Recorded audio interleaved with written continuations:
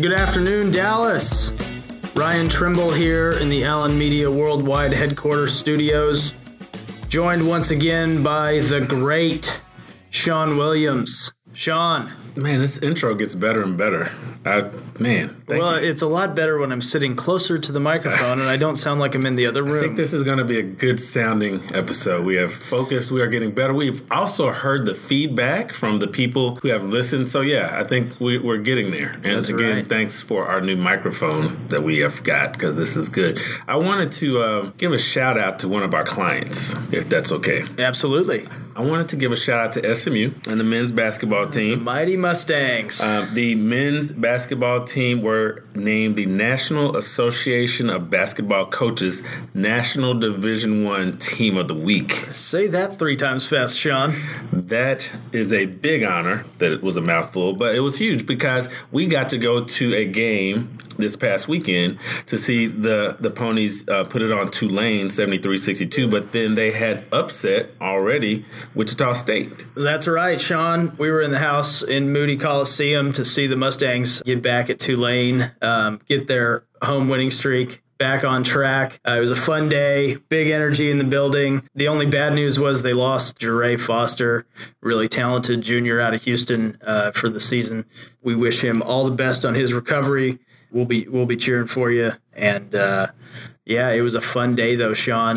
Just another scrappy effort by the home team. Yeah. Because they were not shooting the 3-ball well in this game. That is all. an understatement. Yeah, at all. But once again, I mean, they put it together. Jimmy Witt, steps up. Shake Milton, who didn't score a basket until 13 minutes left in the second half, comes away with 20 points to lead the Mustangs in the end. So, yeah, it was Jimmy Witt looked good. I mean, he was all over the court. The Arkansas transfer with 5 steals. So, it was fun. Congratulations to our great client, our friends over at Southern Methodist University, the Mighty Mustangs of SMU. Also, a shout out to Councilman Tanel Atkins, who received the Sam Award, who is a former football player at SMU. A lot of people don't know that he was there from 74 to 77, played running back. That's right. I saw some great pictures on the Jumbotron of him. He looked good. He had a lot more hair. He definitely looked like the predecessor to Eric Dickerson. I mean, he had the That's right. He had it working, looked like he was out there doing his thing, and it was good to see him and his colleagues there as well for the award. And it was a good day for him. Yeah, absolutely. He looked like everything was freshly pressed, and he was very excited. Got to talk to him afterwards, and he was very honored. So it was a fun day, Sean. And what else has been going on? Let's see. There is the Super Bowl. I'm not sure if you're familiar, but that is coming up. I think I've heard of this. And a couple of good games, but not really a couple of good games. One good game and one game that unfortunately went off the rails pretty quickly. Yeah, absolutely. Once again, can't beat him. Tom Brady comes charging back. I know the internet would say it's Tom Brady and the NFL referees that are headed to the Super Bowl. Why, just because the referee was the first person to congratulate him after the game? I mean, yeah, maybe had something to do with it for sure. But we've got Patriots, Eagles, Philadelphia city workers greasing poles so people do not climb the poles. It was quite a scene in Philadelphia. Did you see the video of the guy, the Philadelphia fan, who was running, chasing a train? Yeah. Did you see that one? If you haven't seen it, you need to Google great. it. This is the guy running to follow a train in the train station, and then he just gets wiped out by a pole in the station. We hope he's okay and that, he makes better decisions in the future, Sean. I know you are a fan. We've talked before about The Rock. Did you see The Rock's new movie, Rampage, that was promoted heavily in the rotation? As we've previously said, the best celebrity coming out with yet another movie, Rampage. I'm fired up. Loved the video game as a kid. Just keep that train rolling, Dwayne. I had not. Well, I did not know that this movie was coming out, but once I saw the previews, a couple of jokes by The Rock, you can count me in. Monsters. It's kind of reminded me of Pacific Rim, which I think they got a new one coming out here pretty soon. But It was, count me in. I'm in. So we are going to have a guest today to talk about an issue that has been pretty hot in town. Yeah, it is. We are going to be deconstructing what we're calling the ballot bruhaha. The local Republican and Democratic parties are find themselves intertwined in a lawsuit regarding ballot signatures and the integrity of the election. And so we have a special guest coming on today, Elizabeth Bingham. She is the general counsel for the Dallas County Republican Party. She has some hot takes and some insight onto the lawsuit that the Republican Party of Dallas County has brought in front of a judge and alleging that some signatures were invalid on 128. Yes, this isn't just a handful of candidates. This is 87% of the ticket here locally in Dallas County. So we, as Deconstructing Dallas, will be deconstructing what this means for the upcoming primary and then the November general midterm elections. So with that, Sean, I think we're off and running. Yeah, I think we are on our way. Let's take a quick break, get ourselves together. Let's come back and chat with Dallas County Republican Party General Counsel Elizabeth Bingham right after the break.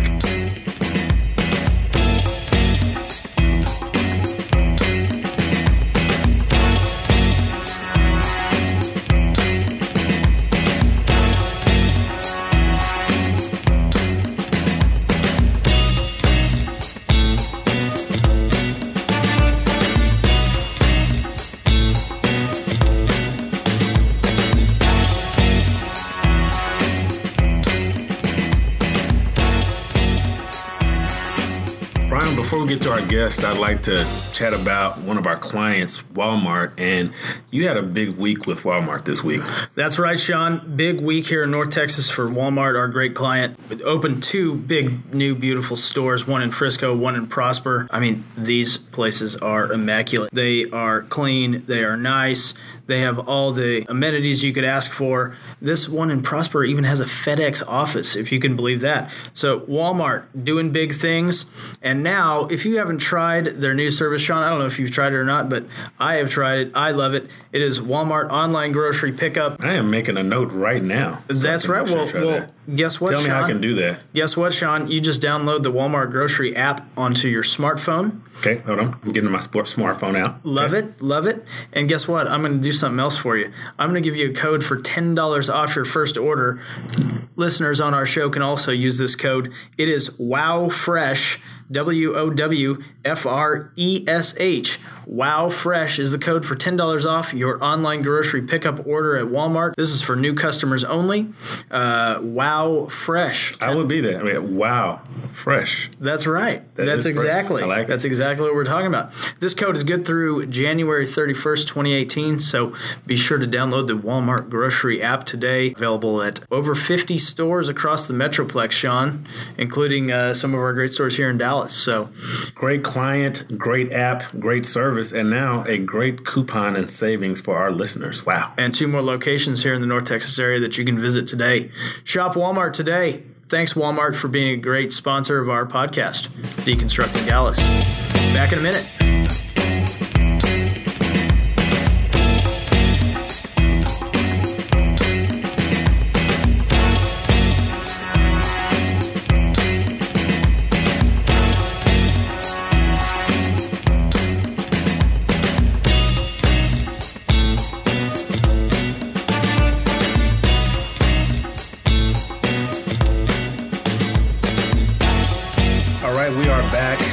Deconstructing Dallas, Sean Williams, Ryan Trimble, and we have a guest who, I don't know, maybe a little busy. I don't know. Maybe she's just been kind of chilling out this week. We have with us the general counsel for the Dallas County Republican Party and friend of the show. Right, Ryan? That's right. Longtime friend of one Ryan Trimble. Elizabeth Bingham. Against my better judgment.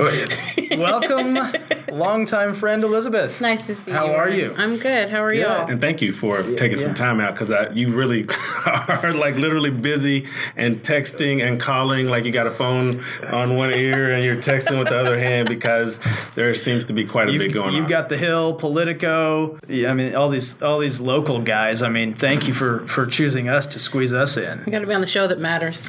Amen. That's what we're trying to say on message. Amen, Sean.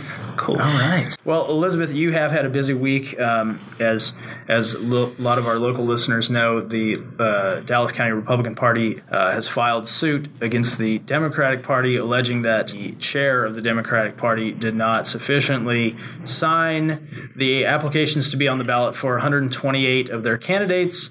And so why don't you take us through your week and what's going on? Yeah, so I don't know how you guys know about this, but there's a deadline in the statute for when you can challenge the position of a candidate on the ballot. And there's a procedure for getting on the ballot. For the November election, you start with the primary, and the individual parties of your county are responsible for producing that ticket. And the way that it works is if you want to be on your party's primary ballot, you take a piece of paper that the Secretary of State promulgates, and you take that form, if you fill it out, you take it to your local party headquarters, and you got to pay your application fee, and if you're a judge, you have to turn in 250 signatures. If you don't want to pay the fee, you can turn in 750 signatures instead. And the party responsible for reviewing your application, making sure all the information that the law requires to be on there is on there, that you've crossed all your T's and dotted all your I's, and when that's done and they've confirmed that, the chair of the party is supposed to sign the bottom of your application. The chair of the local party. That's correct. Okay. Now, if you are not, this is only for candidates who are running for an office that are contained within a single county. Right. So, for example, even if you're a congressman, if your entire district is within a county, say Dallas County,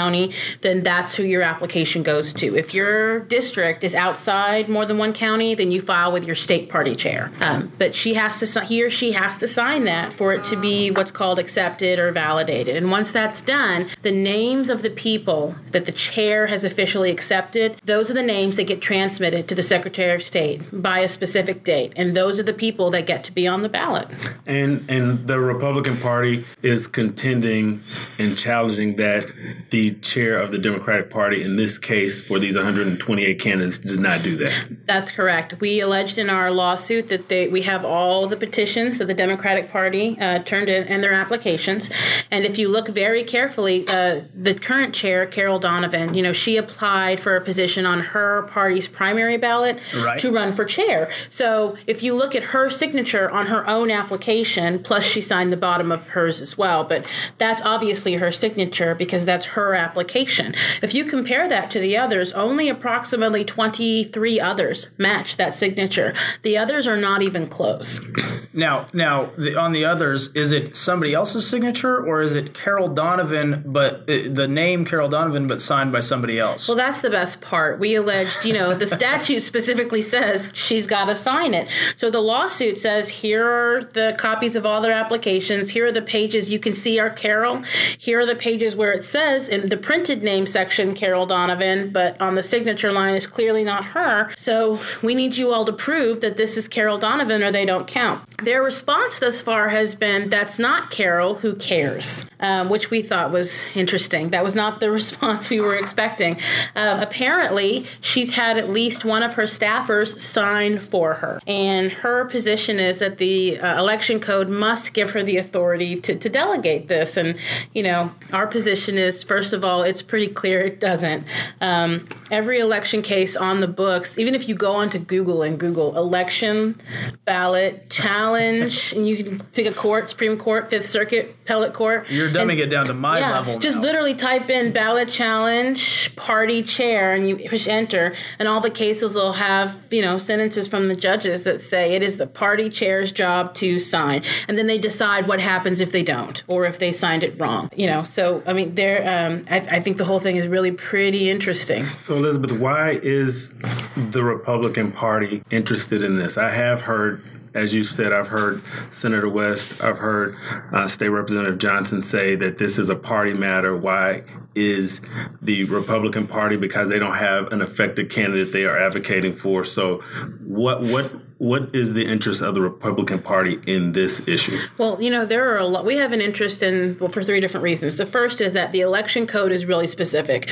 Both party chairs have to follow the same rules. And if we follow them and she doesn't, the election is inherently unfair, whether we have a candidate or don't. Missy Shorey, our chairwoman, signs every single application, and our state chairman, James Dickey, makes sure every single application from every single county is signed properly by every single chair. So what is the point of having having election rules if our party has to follow them and their party doesn't. The second point we would make is, we didn't go through and pick out, okay, these weren't signed by Carol. Now let's pick out only the ones that we have Republican challengers for. If we had done it that way, as I've heard Senator West advocate the same, if we had done it that way, we all know the very first thing he would say is, well, this is just a tactic to win the election. They didn't put anybody on here that they don't have a personal interest in the race. They only put people on this lawsuit where, their candidate would win by default, and that's not fair. You're right, it's not, so we didn't. We challenged every single person whose application is not acceptable under the law, whether we would win or not, because that's why we're doing it. In fact, some of these people have Democratic primary challengers, so even if they get kicked off the ballot, a Democrat will still represent them. That's why we did it, because we care about the law and the rules, and this is not a way for us, to win extra seats. But the third thing I think is really important to keep in mind is that the statute provides if there is no primary election in either party, then each party gets to appoint someone after the deadline, to face each other in the November ballot. And if there is an election in one primary, but it turns out nobody can be seated for that race, Governor Abbott gets to appoint the replacement. So I'd say either way, we have a vested interest in making sure that only the people who are supposed to be on the ballot are on the ballot, and then the law will decide who takes the seat after that. What is the next step on the legal front? Where's the case? Where are we going next, Elizabeth? Well, we have each of the Democratic candidates. Now, I think it's really interesting because I think that the average person probably thinks, well, if you're suing to kick, Joe off the ballot, then you're suing Joe, but you're not. You're suing the Dallas County Democratic Party because they're the boss of the ballot. They decide, and they're the only ones with that choice to make. So we don't sue the individual candidates. We list them, but we don't sue them. The candidates are less than happy with the way that their party and their chair have handled this situation. So they've all chosen to get their own lawyers in various groups, and that's called intervening, and they're called the interveners. So they're all at this moment, they're all filing various motions to be allowed to be added as parties to the lawsuit. And Carol and the Democratic Party get 21 days from the date they were served to answer the lawsuit. And once that's done, we'll decide what to do from there. And if we decide that we're only going to litigate this as it regards November, we may enter into an agreement to start heading into trial after the primary's over. Yeah, that is very interesting because we've got ballots going out, military ballots going out the door. I mean, paper ballots have been printed up. So it's really interesting with this time crunch, with early voting just mere weeks away. I mean, we've got a lot of questions to be answered and not a lot of time. That's very true. And just, we want to make sure everybody understands this isn't a sort of last minute type situation. We only get 20-something days to review all the petitions anyway. Mm-hmm. The petitions are all due between December 7th and December 10th at your local party office. And then by law, they're allowed so many days to go through them. So we don't even get copies, and they don't get copies of ours until sometime around there. But the very first military ballots have to go out under the MOVE Act by January 19th or 20th. So that's less than 30 days that we get to review all the petitions. So you're looking at almost 200 petitions, thousands of signatures, and each signature must have a printed name, a correct date, a signature, a voter ID number, a registration number, or a birth date, and a residential address. Each piece of paper with 10 signatures has to have a thing filled out on the top, a whole statement with the office filled out, an affidavit on the bottom. So it's thousands of pages to read, and it's really time consuming. So most of these lawsuits don't get filed until the last week before the ballots go out. And it's not an affront to anyone. We got sued too. It's just the way it is. People finish those reviews, they file it as soon as they can, and they get in front of a judge as soon as they can. As long as the lawsuits are filed before the first ballots go out, you can still litigate November ballot placement. Well, I'm not a lawyer, and I have probably not even watched enough law shows on TV to really have a credible question. But are you aware of any precedent for a suit like this? I'm not aware of any lawsuit where somebody screwed up this much, but there are lots of lawsuits about ballot signatures. There are some lawsuits about I divide them into two groups. First, there are several cases on the books about applications that aren't signed either by the candidate or by the chair. And then there are also cases all about what happens when the chairman doesn't do what they're supposed to. And sometimes the court says, I get it. It's not your fault, candidate, but we're going to do what we have to do. And other times they say, well, if the chairman really was that negligent, we need to decide if it's really fair to kick you off.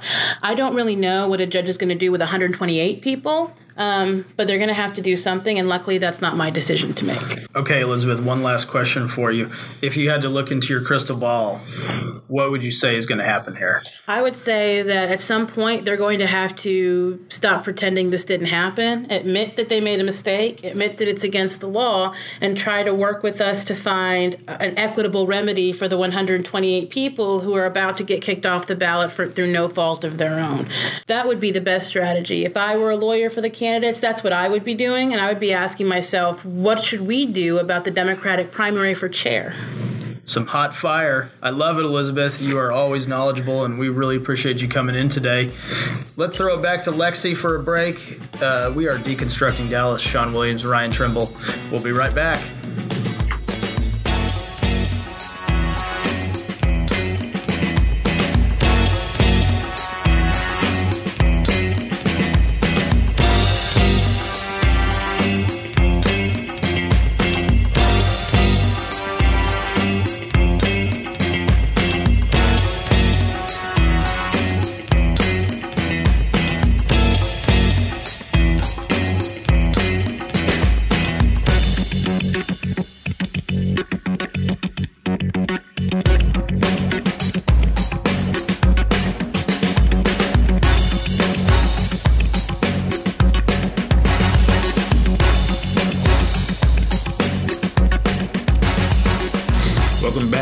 Deconstructing Dallas. We want to thank all of our listeners, everyone who has started signing in, checking us out, and we want to thank Elizabeth Bingham. Absolutely, Sean. She was a great guest, and it'll be fun to see what happens with the lawsuit. Stay tuned, and please, whatever side of the aisle you're on, remember to go vote. It's really critical to the future of our democracy that you get involved, not only vote in local elections, vote in national elections. Heck, just get involved, go vote. And it's critical at Dallas County that we increase our number of voters. We've got to do better. Absolutely, Sean. Reminder, the Mustangs are back in action. The SMU Mustangs are back in Moody Coliseum Sunday, January 28th, taking on East Carolina. They've got a tough game on the road Thursday night at UConn, but they've really had some good luck against Kevin Ollie's Huskies. The Kevin Ollie's Huskies. Got to watch out for those guys. Yep. Follow us on Twitter. He is rtrimble15. I am Sean, SHAWNP Williams. And you can also email us your comments now at deconstructingdallas@gmail.com. Thanks, everybody, for listening today. Thanks to Lexi. This is her last time on our board as our producer. Yes, the outstanding Millennial Lexi is signing off. Thank you, Lexi, for your expertise. We appreciate you, and we will miss you. But you are going on to bigger and better things. So thanks for kicking this off. And until next time, Sean. Until next time, we'll check you later. Thanks, and adios.